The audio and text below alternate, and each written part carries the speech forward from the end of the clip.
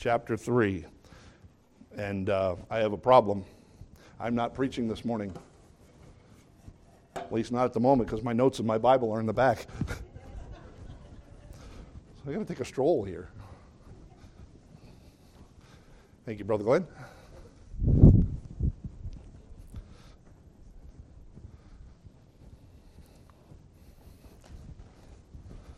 All right, trying to coordinate everything in 5 different directions. I left everything back there. Malachi chapter 3. And this morning, we are looking at Watch Your Mouth, part 2. Okay, if you were here last week, we talked about Watch Your Mouth, part 1. So, if you turn to verse 13, Malachi chapter 3, verse 13. I want to read verse 13 through 15 again to set the stage again of where we are talking about. Verse 13. Your words have been stout against me, saith the Lord. Yet ye say, what have we spoken so much against thee? Ye have said, it is vain to serve God. And what profit is it that we should keep his ordinance, and that we should walk mournfully before the Lord of hosts? And now we call the proud happy. Yea, they that work wickedness are set up. Yea, they that tempt God are even delivered. Let's pray. Heavenly Father, again, thank you for your word. And Father, I thank you that you gave some harsh instructions to your people. Father, sometimes in our walk as Christians, and especially in this world when it comes to Christendom, that there are people who have diluted Christianity down to a bunch of happy thoughts, and that everything is wonderful and acceptable in love. And Father, when we look at a book of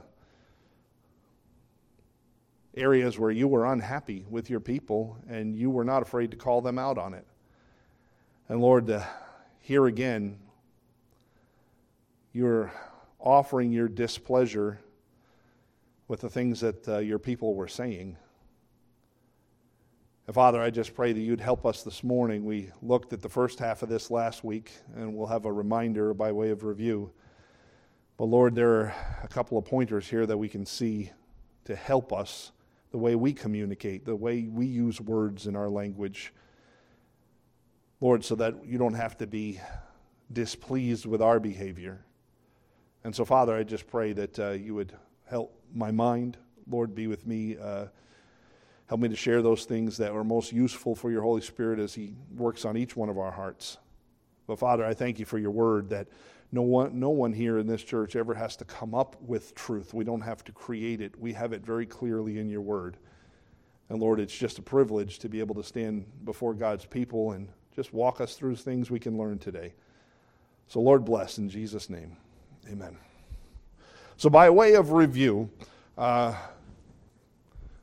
remember God said these words were stout against me, and I'll look at that in a minute. God brings up another issue against Israel. Now please remember, I was doing research, watching about the coming of the Messiah for Christmas. Because I got it right this time. I didn't say Easter.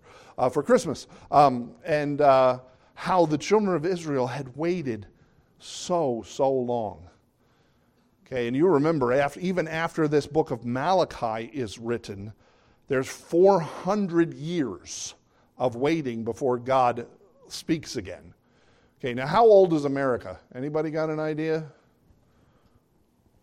Everybody's going, well, it's not 400 years old yet, is it? No. So imagine, as long as our country has been in existence and how we look and go, how things have changed and the direction things have gone. Imagine waiting for 400 years when God had made promises and not seeing anything take place. And how frustrating that must have been.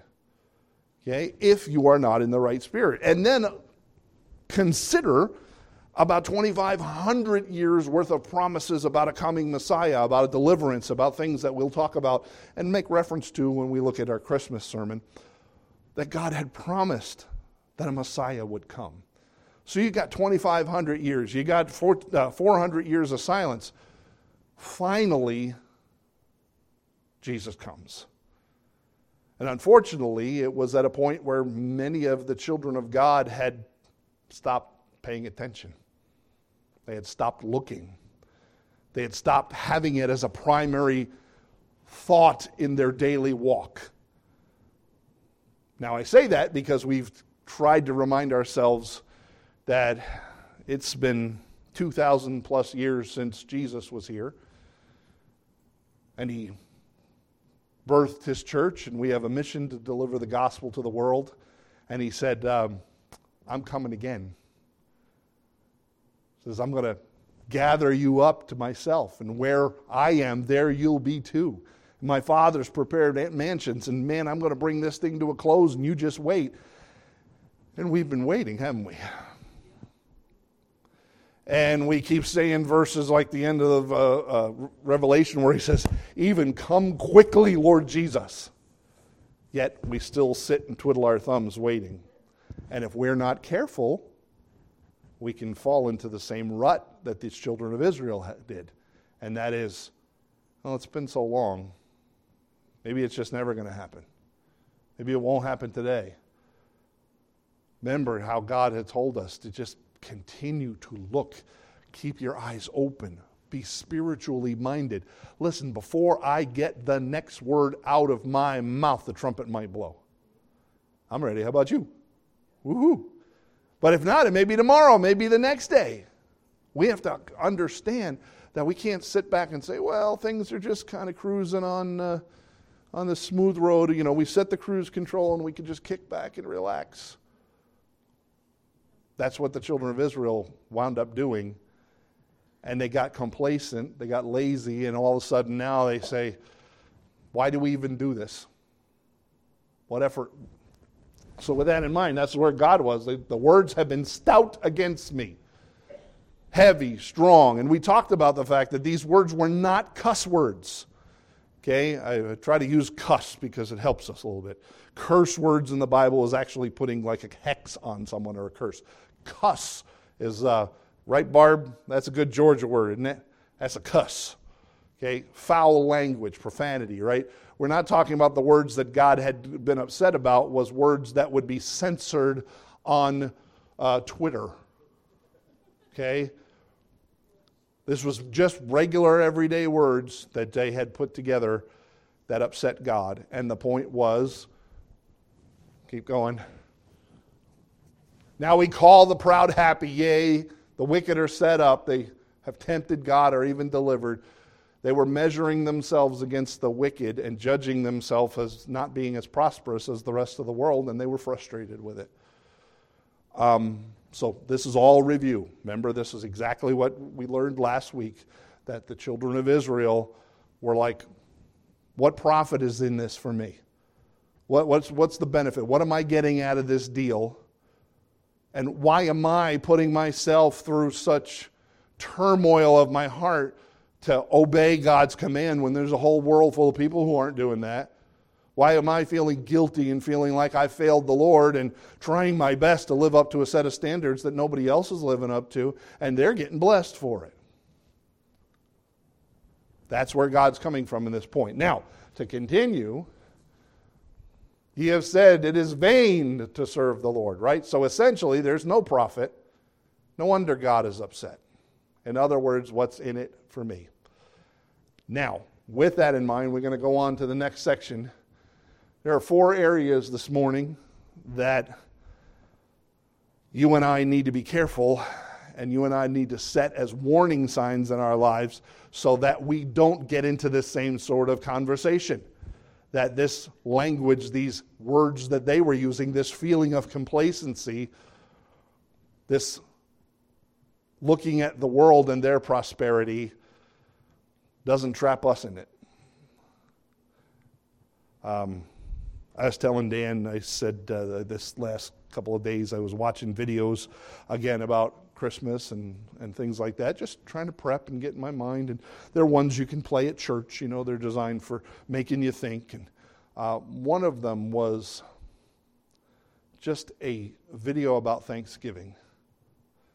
And the gentleman is a box full of goods, and he's walking out of his empty office. And he says, "Thank you, God, that when you close the door, I can trust that you're going to take care of me." And another one, there's a father and a mother sitting at the table looking at a pile of bills that says, "Last warning, final this," big pink copies of late charges on credit cards and things. And just say, "Father, thank you that you'll provide my needs."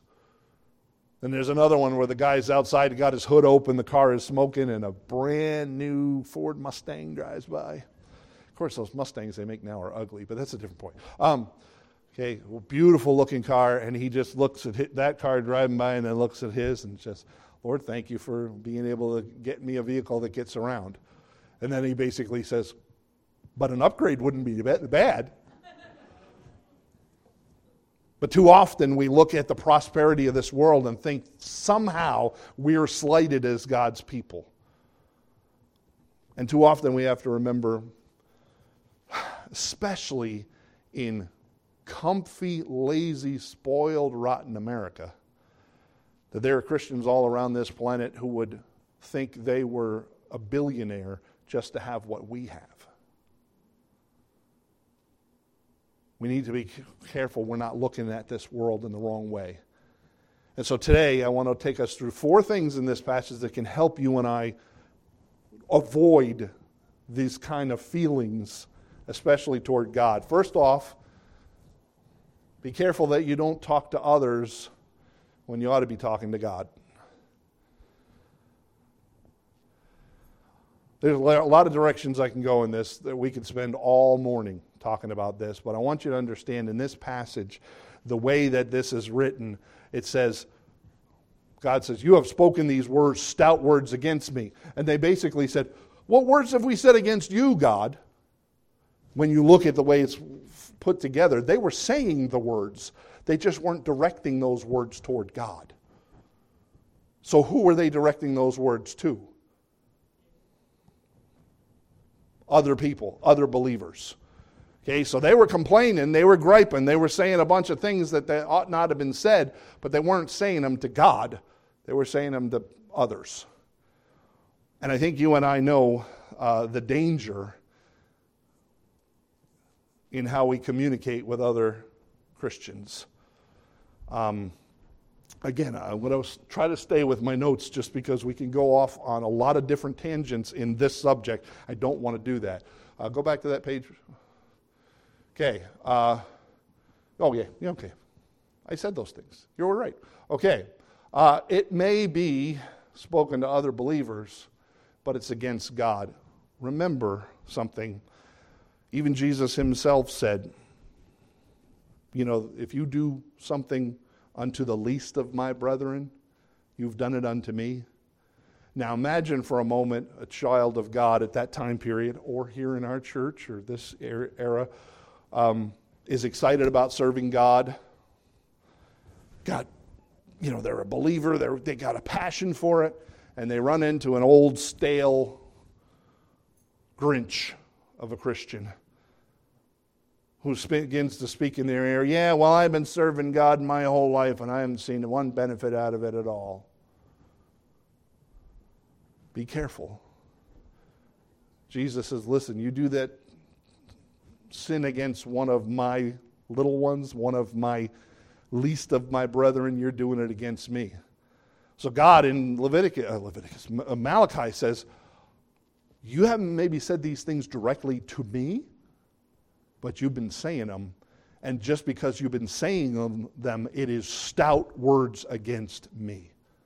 Be careful on the language, the words, the communication you have with other believers.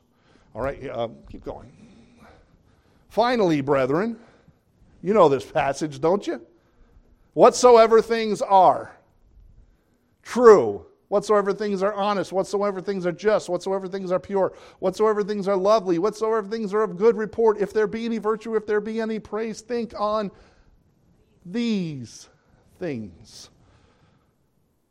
You know, God warns us that if you're going to have communication, let it be for exhortation. Now, this is the problem, and I got another sermon I could preach right here out of this. Right? Are you ready for it? Here it comes. Horror movies.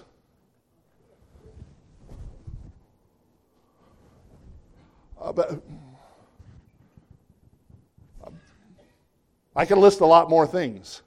What does that verse say we should be thinking about? Good things, pure things, honest things, lovely things. The problem is sometimes we put a lot of ugly things in our minds. Careful. Now, please, I'm not telling you not to go watch Freddy Krueger or whatever you want to watch. That's fine. Some of you are not bothered by that stuff at all. It can float off, go off your back like a duck. That's fine. But I want us to understand something. We've gotten to the point so much that we are God's people that it doesn't matter what I put into my brain, what I spend time processing, when God specifically reminds us that there's a path our mind should take on a daily basis, and that's good, honest, truth, lovely. Think on these things. The problem is, when you start thinking about all that other negative stuff, then you begin to start sharing all that negative stuff with other believers, which is exactly what the problem was. That God was saying, your words have been so hurtful. Remember that word stout? Just again as an illustration, God used that word in Deuteronomy to represent when a man forces himself on a woman, that it represented a rape. He's not just saying your words were stout, strong, bold. It meant they were so forceful and corrupt and conquering toward me. You overthrew God with your words. We need to make sure we get our minds where they belong. And then be careful on how we communicate. Keep going. I like this one. Hezekiah in 2 Kings received the letter. Now, just to set this up, there were kings coming to overthrow Jerusalem, and Hezekiah was the king. And they sent ambassadors, and information was coming back. Okay, and Hezekiah was basically told in this letter that I am coming, and even your God can't stop me. Okay, and we know God's in control, but when you are the king and this massive force of an enemy comes and sends you a letter that says, we're coming and we're going to wipe you off the earth. That's fantastic news, isn't it? That can bring you to thinking about things you don't want to think about. What do you do? So Hezekiah got on his smartphone and sent a group text to everybody in the kingdom and says, we're done for. Or he grabbed all of his leaders and pulled them in and started to try to figure out how we're going to con our way out of this one or whatever. No. Do you see what he did? Letter by the hand of messengers, and he read it. And Hezekiah went up to the house of the Lord and spread that letter before the Lord. He didn't go to anybody else complaining about what was about to happen, voicing his fear, wondering if God was going to bless his kingdom because of how he has served him from all these years. He went up to the house of the Lord, spread that letter before God, and said basically, God, this is your problem, not mine. You're in control. We are your people. You promised us that you would take care of us. And he laid it before the Lord. How many times do we hear something we don't particularly like, and the first thing we do is to go to somebody else we know and complain about it? Well, did you hear such a... And again, I'm with you. Man, I see things on the news right now. If I lived close to some of these people that are in leadership in our country, I'd probably be in jail. Because I just want to go up and just smack them. That's my flesh. But you know what? There's too often I get on, watch something on the news and text my kids, did you see what so-and-so said and what they're trying to pass? And being aware of those things is fine. But the person I should probably be going to with it first is God. Now, I'm not saying that Hezekiah hid his head in the sand and did nothing. But his first heartfelt response when he got this devastating news was to go lay it before the Lord. And see, that's the problem that the children of Israel were having here in Malachi, is they were having this feelings about the prosperity of the world, but instead of going to God with their issue, they went to others about the issue, and God says, your words were hurtful against me. We need to be careful on how we use our words, how we communicate, especially when there's something we don't like. And none of us ever have any things we don't like, right? Okay. Too often Christians get information, then they go straight to others, not to God. You know what Ephesians says, and we use this verse a lot. This is the non-cussing verse. Okay? When the Bible talks about, don't use curses, it's talking about literal curse. Okay? Put a hex on somebody.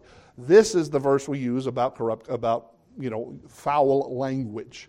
That you shouldn't be having any corrupt communication proceed out of your mouth. But how do you define corrupt communication? Well, God defines it right in the verse. Let no corrupt communication come out of your mouth. Let's flip over that coin. But that which is that which is good to the use of edifying, that it may minister grace unto the hearers. We as believers need to make sure that our communication is based on what is going to minister good.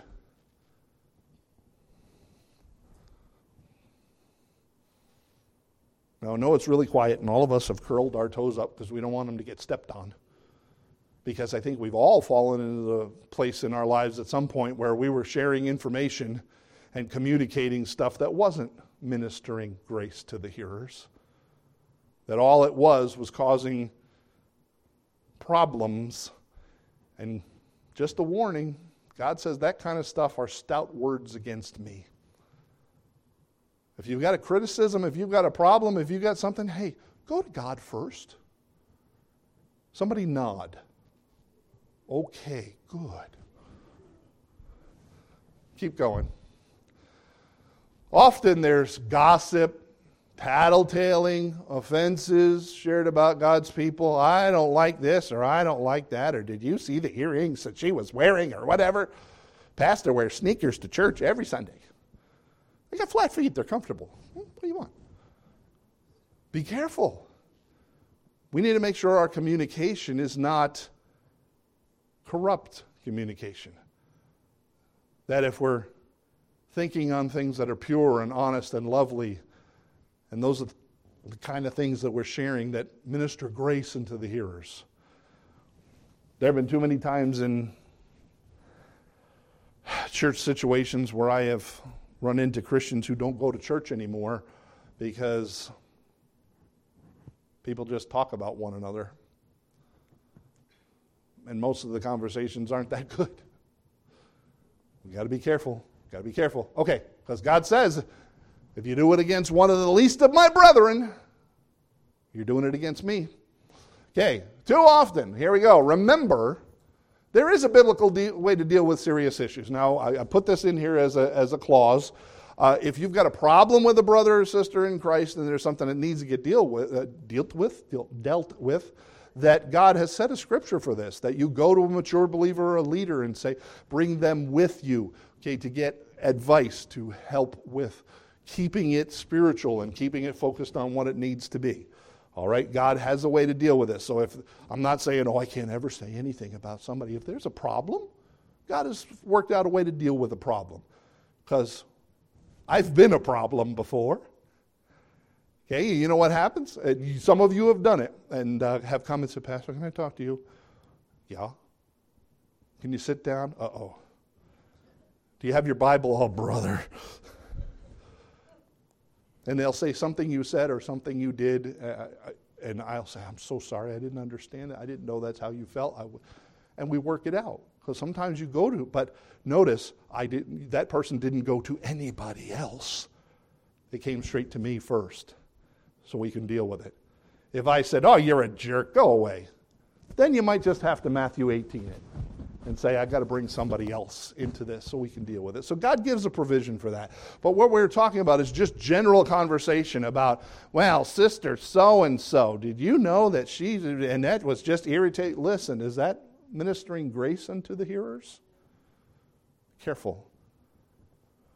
Last time I checked, on a daily basis, God has about 6 million things he can gripe about me. Yet he still works with me and loves me and helps me. We're supposed to be an example of Christ, right? Not, well, I just don't know about her because, well, he is just careful. If we're going to live like our Savior and not have stout words against him, he overlooks a lot of our issues and says, yeah, but what can we do to make it better? Amen. This verse, she went on already. Please be careful. This verse scares the dickens out of me. This is not the whole passage. You can read it yourself later if you want, but Proverbs 6 verse 16 says, these 6 things doth the Lord hate, yea, 7 are abomination. So God sets a stage here on how he feels about these things. He hates them. They're an abomination to him. And so many Christians, and I love this, because we get our priorities messed up, there's things in our culture that are just an abomination to God. Come on. You've heard it, right? There's things going on in our world that God would call this a terrible, terrible thing in his eyes. Look at the last one on the list. He that soweth discord among the brethren. You want to know things that God considers an abomination? God says, if you're with my people and you're saying words that aren't for the edifying, that aren't for grace to the hearers, aren't ministering good, and you're sowing discord, okay, that's people being in one accord or being in discord. If it is things that is driving people apart, God says, I hate that. Man, I hate that. And that's exactly what the problem was here in Malachi.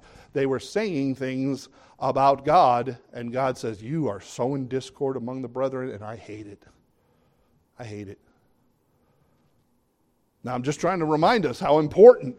Listen, did I tell you we could preach a whole nother sermon about, probably 3 more, about how God considers the tongue such a dangerous thing? If we're not watching our language and being careful, that was the biggest problem here. God says your words are causing a problem. Why? Because you're talking about things that you ought not to be talking about, and I hate it. Okay, keep going. Point number 2. So we need to watch who we're saying our things to. Stop saying stuff you ought not to others.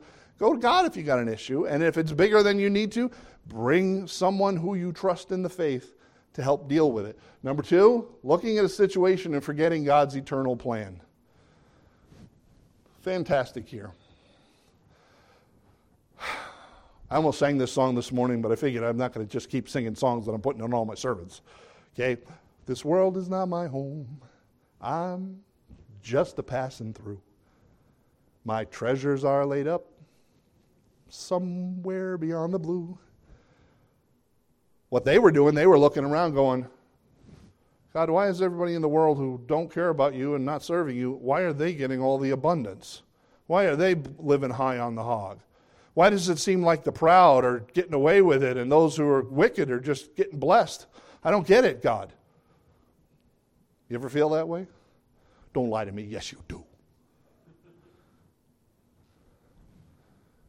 So many people, believers in the Old Testament, trusted in promises about the future and never saw any of it come true.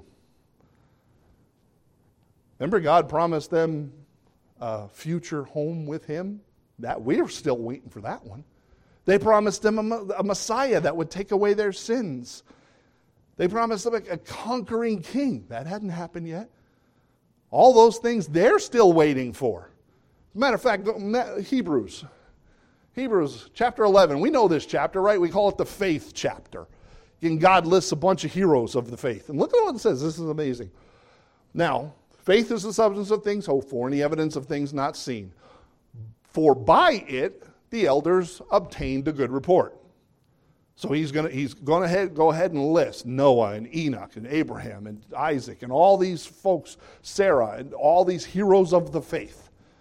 And he says, listen, by faith they received a good report. But at the end of the chapter, it says all these heroes of the faith, all these elders, have obtained a good report through faith, receiving not the promise. They lived their lives by faith all through the Old Testament, not receiving anything that God had promised them yet. Next verse. Verse 13. All these died in faith, not having received the promises, but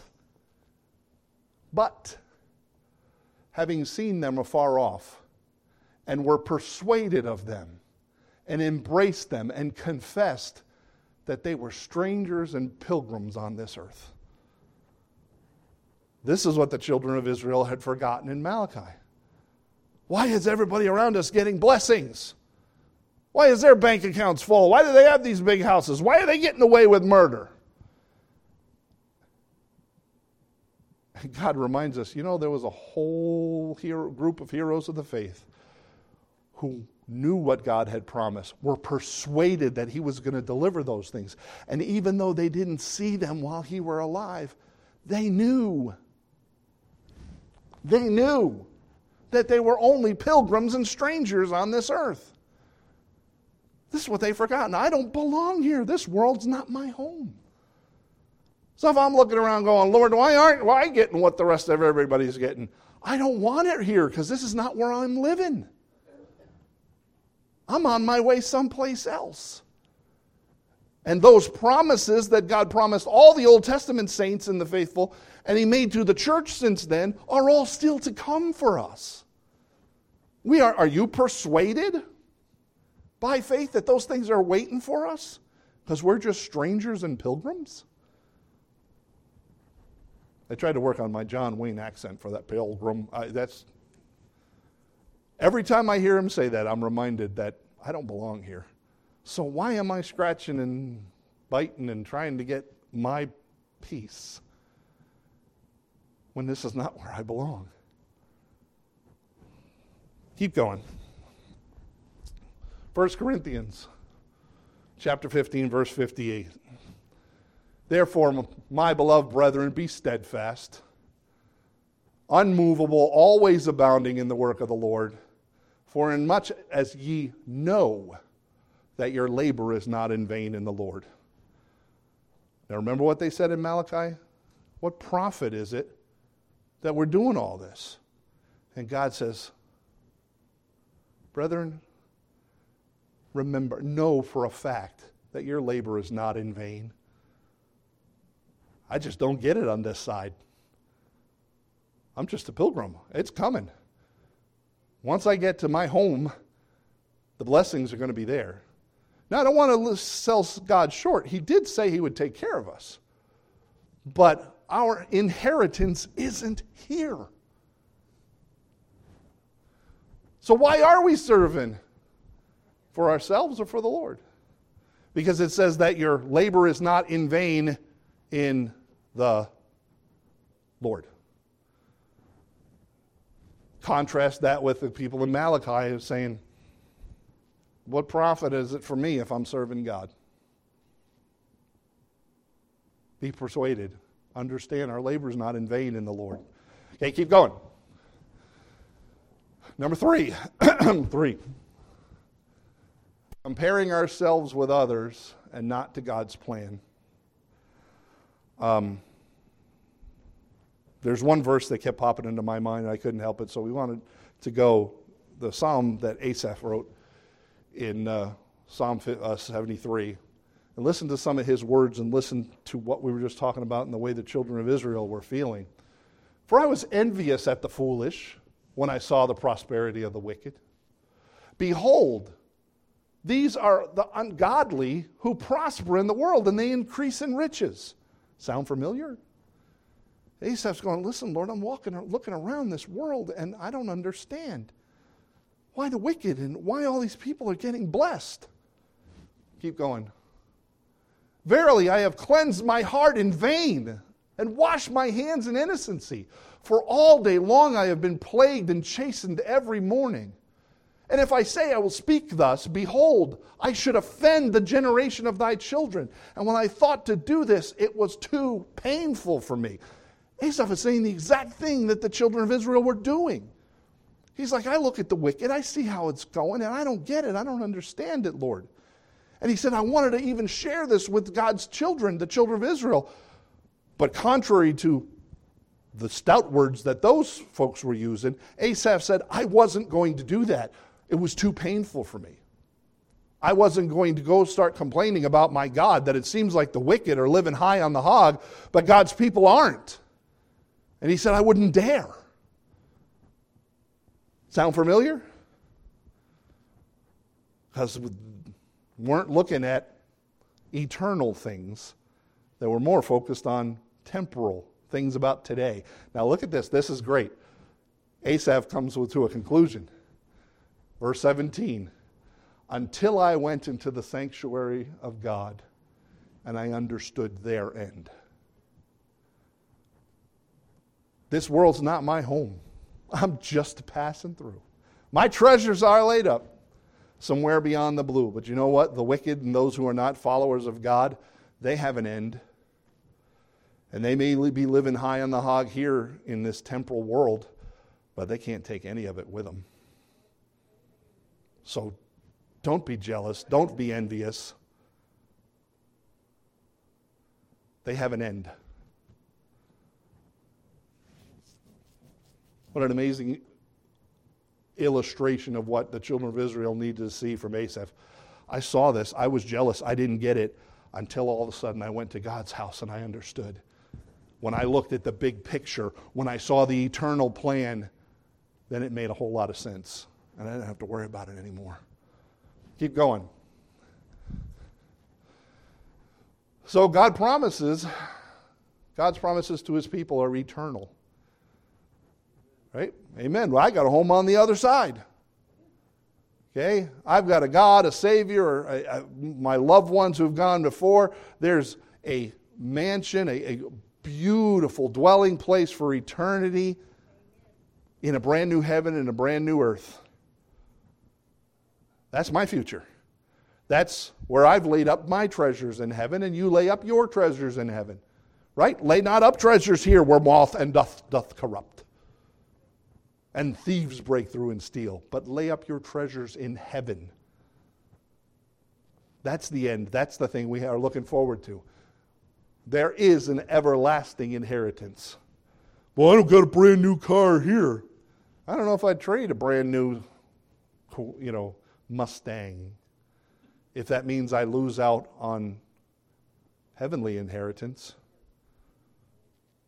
When I see their end, it reminds me there's a spiritual, everlasting, eternal plan that we're a part of.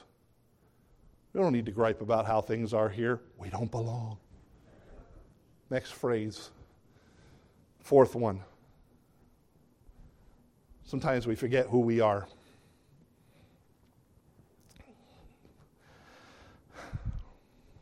One of the realities about us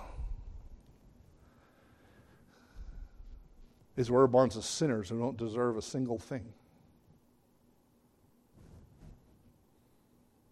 My inheritance, what I've earned for the life that I have, is an eternity in hell. I don't deserve one bit of what God gives. Yet a loving God, a merciful God, a giving God, provided a way through his Son so that I can be delivered for what I deserve. And we talk about this verse in 1 Corinthians 5:18, right? Where God takes our sin from us and exchanges it with his righteousness. I don't deserve that. So how dare anybody step back and say, What profit is in this for me? You don't deserve anything. As a matter of fact, that word profit in the scriptures, go to this next section, means a cut, a piece, a greedy. You ever use these phrases? Hey, what's my cut? Right? I want my piece of the pie. That's exactly what this phrase means. What profit do I get out of this? And I told Dan this morning, he talked about the fact that there's a purchase that Christ did for us. There's a purchase that we do for Him. When you put your entire heart and soul into serving God, and you can gain blessings. Versus this, they weren't worried about purchase, they were worried about profit. Totally different concept. And Dan talked about that this morning. As deacons and as leaders in the church, we ought to be looking to see what we can purchase. How I can make an effort toward God, and then in like things, because we can't outgive God, He will bless you. Well, they weren't looking for that. They're just sitting back and saying, what's my profit? What's my cut? I've been doing all this, serving you, Lord. Where's mine? Flip sides of the same coin. You and I, who don't deserve a thing, have the privilege to serve God, and because of that, He'll supply our needs. But if we're not careful, we get to think that God is privileged to have me on His team. And before I do anything serving you, Lord, I'd like my retirement package, my vacation, I want everything displayed on the table before I get involved here. I need to know what is in it for me. And that's what the children of Israel were having a problem with. They were talking bad about God because all they were thinking about was what was in it for them. What's my cut? Matter of fact, that word profit, if you break it down to its purest form, was the idea of a tailor or a seamstress, where they would take a bolt of cloth and cut a section off so that they can use it. Saying, where's the piece that belongs to me? And the problem is, if we're not forgetting, nothing belongs to us. As a matter of fact, I just wanted to show you that God uses this word for the first time in the scripture, this word profit. Joseph, his brothers turn on him, and they're going to kill him. Remember, they throw him in a pit, and they're all going to kill him because they think he's the special child with the coat of many colors, and Dad loves him more than anybody else, and they're jealous. And Judah has a brilliant idea. He's like, wait. Let's not kill him. What profit is in it for us if we just kill him? Hey, here comes some slave traders coming around the corner. If we sell them off, at least we can get something out of the deal. This is the same concept that God's people were saying. What can I get out of this deal? Here, I'll read the verses anyway. And Judah said to his brethren, what profit is it for if we slay our brother and conceal his blood? Come, let us sell him to the Ishmaelites, and let not our hand be upon him, for he is our brother and our flesh. And his brothers were content. Why should we just kill him? We can get profit out of this deal. If we wheel and deal, maybe each of us can get a good cut. I look at some of it, I can't help Jeremiah and Samuel smiling. I'm thinking, I would sell my brother for a good profit. No. Okay, anyway, keep going. We do not deserve any of God's blessing. Anything we get from God is more than we deserve. And we can't expect anything. Why? Because we don't even belong to ourselves anymore. Do we? We're bought with a price. I'm not my own. So if I'm sitting back trying to complain about what I'm not getting, well, you don't get anything because you don't belong to you anymore. And this is something I've been working on putting this together as a teaser sermon. You know how many Christians right now, there's a struggle in sexuality, there's a struggle in identity, there's a struggle in these areas. And something that you and I need to remember is when we are in Christ, we don't get what we want anymore. So we say, well, I'm a Christian, but I want to identify as this. Tough. You don't belong to you anymore. Well, I'd like to. It doesn't matter what you want. We now put all that aside. We sacrifice. We lay down our flesh and we walk in the Spirit. Well, my flesh says I want to be such and such. I'm attracted to men. I'm attracted to women. Who knows what in the world I am? And God says that doesn't matter. You're not your own anymore. Every one of us put aside the desires of our flesh to walk in the Spirit. And I don't care what the desire is. Whether it's a sexual desire, whether it's an identity, a gender desire, whether it's a leadership desire, whether it's a money desire, we put all those things aside and say, I'm not my own anymore. I don't live for me. I live for God. And that's something that this world of Christianity has forgotten because everybody's trying to dig for their little portion. Well, I'm a Christian, but I want to be this. Well, you're not your own. You don't get to choose what you do. Because you forget who you are. I forget who I am. That's what happened here in Malachi. They were talking to the wrong people about the wrong stuff.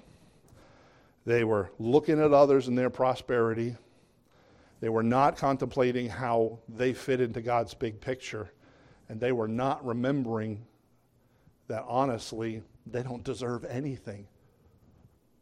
So then they were looking, going, where's my cut? What profit is this? So you and I, as we're walking through our life, need to realize that if we remember that relationship that we have with God, how precious it is, that He's my Heavenly Father. I don't belong to me anymore. I'm His. I don't deserve anything, but hallelujah, He blesses me. And I don't have to compare myself to the rest of this world because I don't belong here. And I certainly don't need to go bad-mouthing it around other people because God is awesome. And I should be sharing words that minister grace, that uplift and not discord among the brethren. That's what the problem with the children in Malachi were, and that's a warning for us. Keep going. Do we have complaints? Do we? Yes. Don't lie. And maybe not, you're going, no, I love our church. I'm not necessarily talking about our church. I'm just talking about in general. There's a lot of things. I got a list. Okay, start talking to me about politics. I got complaints. But what do I do with them? They're ultimately with God. There's a verse in the Bible, isn't there, that talks about that the people who are in authority, God's put them there? Yes. So the president we have, God knows he's there. He didn't slip in under the radar and God went, Joe, are you serious? God knows exactly what He's doing. So if we have complaints, be careful because God knows what He's doing. So if you have something to say, bring it to God. He's the best one to fix the issue anyway, isn't He?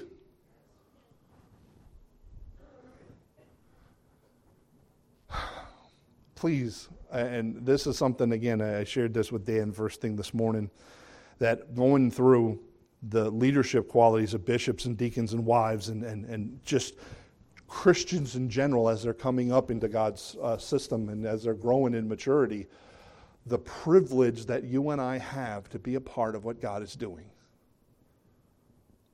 And we cannot underestimate that. We are worthless nothings. Yet God loved us enough to save us, given us the ability to grow in His faith, and uses us. We don't need to compare ourselves to the people in this world. They hated Jesus, they're going to hate us too. Just remember who we belong to and how awesome it is that we're His kids. And just watch the words we say. You with me? Is that my last slide? No, it's not. The real issue is realizing what's truly important, and that is our relationship with God, just what I was just saying. We're his kids. Do you have one today? I look across the board, and most of us, I believe, understand that God is our Heavenly Father through Jesus Christ. But have we been focusing on other circumstances or other situations and letting our language, comparing ourselves to others, all the things we just talked about? Don't let God find your words against him. He loves you. If there's anything we should be doing always, is praising him for who he is, because he doesn't do anything wrong ever. So if we got a gripe, bring it to God. He can take care of it. If not, measure who you're sharing it with, because it might just be considered words that are discord, words that are stout against God, that he doesn't want to hear. He loves us so much, we ought to be sharing words of love about him all the time. Amen? Now, with that in mind, we're going to have communion here in a moment. And God's Word commands us to take a look introspectively. We're supposed to examine our own selves. Now I know you and I do it on a daily basis. I hope you do. I hope you get with God and examine yourself. Ask him how things are going. Check in with Dad just to make sure. But then we schedule this every month to make sure that it's a regular thought. But especially on a day like this where we hear how we don't deserve anything that we have. That all of it is because we belong to God and we're privileged to be a part of his family and a part of his service. So if we represent him and we're his kids, and we better represent him well, and sometimes it's good to take a moment and say, Father, how am I doing? Is there areas that I can tune up? I'll tell you right now, I got areas I can tune up. And in a minute, I'm going to go before my Lord and ask him for help again to become more like what he wants me to. So with that in mind, I'm going to have Glenn come forward at this point.